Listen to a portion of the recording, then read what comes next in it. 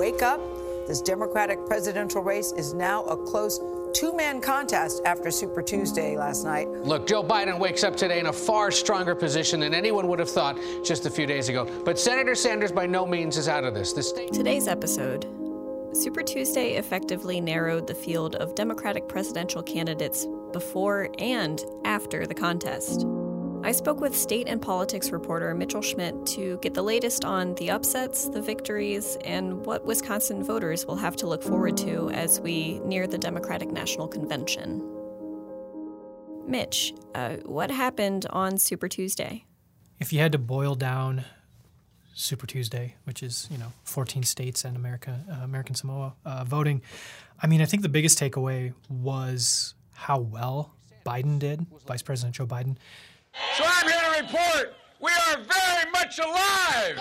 Super Tuesday jolted former Vice President Joe Biden's presidential campaign back to life as he swept victories from New England to the South and the Midwest. We saw some hints of that in South Carolina, his kind of first victory, and I think that really carried into Super Tuesday. I think 10 of 14 states he got. I think that was something that, whether that was surprising or not, is I'm sure depends on who you're asking. Anybody with Biden's camp would say, of course they knew that was going to happen. But I think for a lot of people, may have kind of counted him out at that point. And we're told, well, when he got to Super Tuesday, it'd be over. Well, it may be over for the other guy. Tell that to the folks in Virginia, North Carolina, Alabama, Tennessee, Oklahoma, Arkansas, Minnesota. Obviously, he did very well. By Friday, Vice President Joe Biden led the dwindling field of Democratic presidential candidates with 630 delegates to Senator Bernie Sanders' 559 and Representative Tulsi Gabbard's 2. One of the interesting takeaways was maybe how poorly Elizabeth Warren did.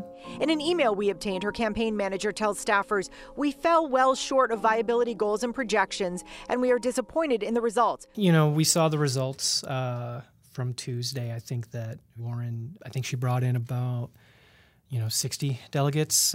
She came in third in her home state of Massachusetts. So it was probably a disappointing performance for her camp. We're here outside Senator Warren's home in Cambridge, and there hasn't been much activity here all day long. She is said to be huddling with advisors and deciding whether or not there is a path forward. On Thursday, she announced she would be dropping out of the race. I will not be running for president in 2020, but I guarantee I will stay in the fight for the hardworking folks across this country who've gotten the short end of the stick over and over. That's been the fight of my life, and it will continue to be so.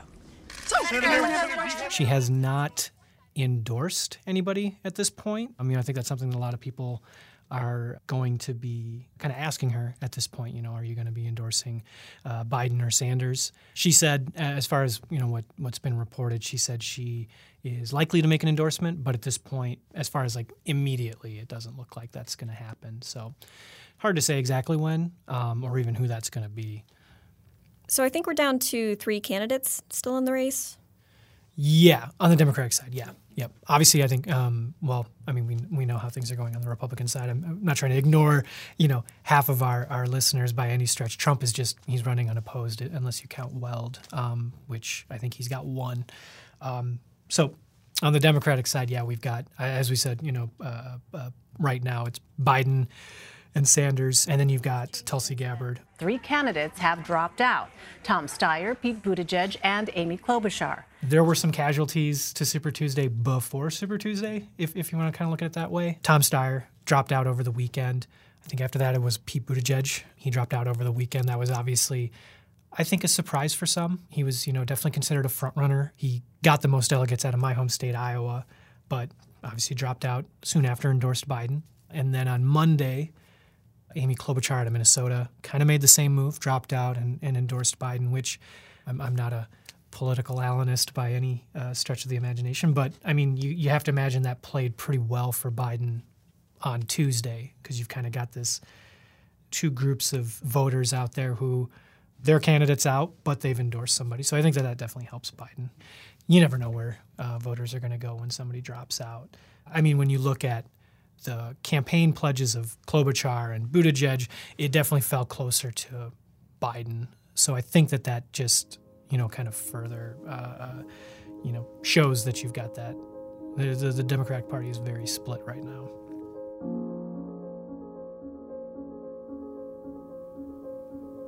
There's a lot of talk about delegates as we move through the 2020 presidential primary. What are delegates and why should we care?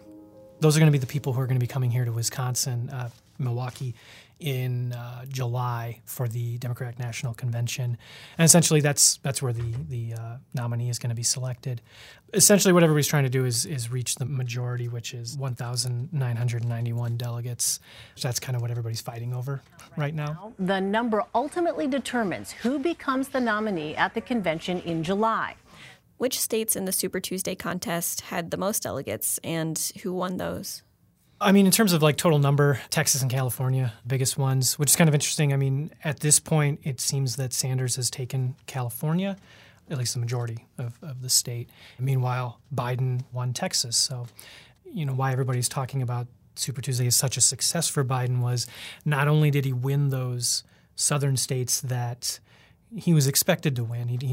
He's been performing very well, particularly with African American voters, and some of that kind of plays into how well he did in South Carolina. But then you look at some of these other states that I think pollsters were expecting to go to Sanders, like Oklahoma, Minnesota, Massachusetts, Maine. A lot of those, I think people are considering upset wins for Biden. The press and the pundits had declared the campaign dead. And then came South Carolina, and they had something to say about it. So how does the Democratic presidential candidate field look post-Super Tuesday? Well, we talked about, the casualties before. We had Tom Steyer, Amy Klobuchar, and Pete Buttigieg all dropped out within a few days of each other leading up to it. Bloomberg Wednesday announced he was done, which I think was interesting for multiple reasons. I mean, I think just on Tuesday, prior to getting the results, he had said that a contested convention was really the only way he was going to win this thing, and he was planning on riding it out. I think he picked up 53 at this point delegates, which was less than Warren. So I think that it became very evident that things were not going his way. So Bloomberg is out, which is interesting. I mean, I think we were all kind of watching to see how his approach to the campaign was going to fare. I mean, it was very different than what traditional candidates have done in the past and even did this year. You go to Iowa, you go to New Hampshire, Nevada, South Carolina, you build the momentum and you move on from there. Bloomberg kind of ignored those four and spent, $500 million on his campaign, and it doesn't seem like it really panned out. It's hard to say whether that's to the approach, to his viability as a candidate. There's a million factors at play with things like this. He has said he's planning on dedicating additional resources, and he's endorsed Biden. It'll be interesting to see how much of a factor Bloomberg continues to be through Biden.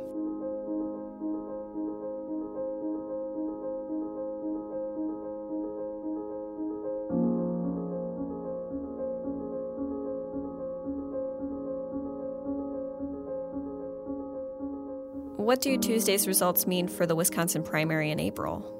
Are we able to predict what will happen in our state based on the outcome in neighboring Minnesota? I can't predict anything. As soon as I try, I'm wrong. So, but I think that, we have less names on the ballot to worry about. So I guess that's one takeaway from Super Tuesday. But we knew that was going to happen. The results of Minnesota, I think, are kind of interesting. I'm not going to say that this will translate into what we see in Wisconsin, but you look at 2016. Granted, you had Hillary Clinton, you didn't have Joe Biden, so it's by no means is apples to apples. But Sanders received more than 60% of votes in 2016 in Minnesota. This year, Biden got about 40% to Sanders 30%. So a bit of a drop for Sanders. But then you look at Wisconsin in 2016, Sanders had about 57%, so similar to what he got in Minnesota. Meanwhile, Clinton had 43%. So whether Wisconsin is going to see results comparable to Minnesota, it's hard to be said. I'm from Iowa, and the only thing I know about Wisconsin is that they like to let you know that they are not like Minnesota. So we will find out, kind of how that goes. But yeah, I think that's kind of something to keep an eye on.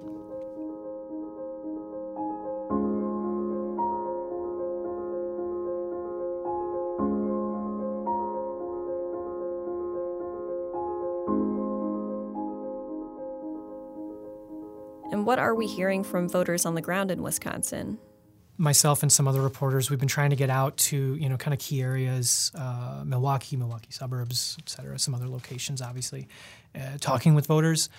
It's kind of a mix, I mean, a lot of the people we talked to even just, a week or 2 weeks ago, there were candidates on the board that no longer are. The good thing is I think we're planning on kind of keeping in touch with them to see, for someone who was a Mayor Pete fan, where are they going to go? Does his endorsement of Biden translate to them voting for Biden? The Democratic Party is kind of interesting right now just in that Biden and Sanders are so dramatically different and they're going for the same votes. So at some point, people are obviously going to have to make up their minds. The most common thing that we've kind of heard, regardless of where a Democratic voters that I've spoken to at least stand is not so much on which candidate they plan on supporting, so much as it's which candidate they're planning on opposing, i.e. President Donald Trump. I think that people on both ends of the aisle kind of seem to agree that, Trump is a very energizing individual. He has his base, and Republican voters definitely fired up. They're expecting very high turnout, and their party's working very hard, grassroots efforts across the state already. He's been here once. VP Pence has been here twice. We've talked about that, obviously. But at the same time, he's also firing up Democratic voters. I think that's the thing. I think Trump could very well be the biggest factor when you look at the split on the Democratic Party, at least as far as the difference in candidates.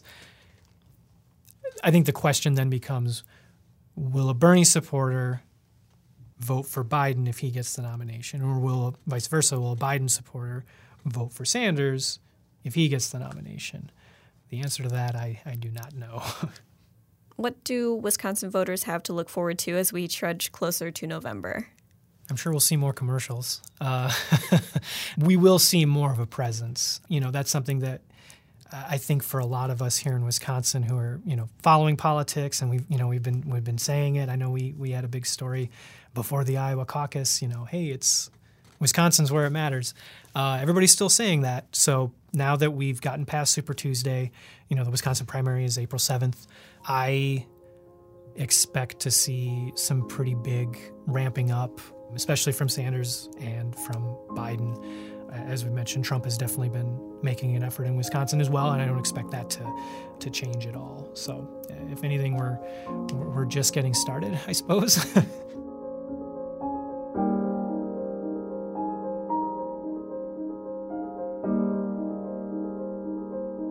You cannot beat Trump with the same old kind of politics. We got to beat Donald Trump, and we will, but we can't become like him. We can't have a never-ending war between the parties. From the Wisconsin State Journal, I'm Elizabeth Beyer. Thanks for listening to Front Page, a podcast that takes a look at some of the State Journal's most interesting recent stories. You can find this podcast on our website at www.madison.com/WSJ, iTunes, Google Play, or Spotify.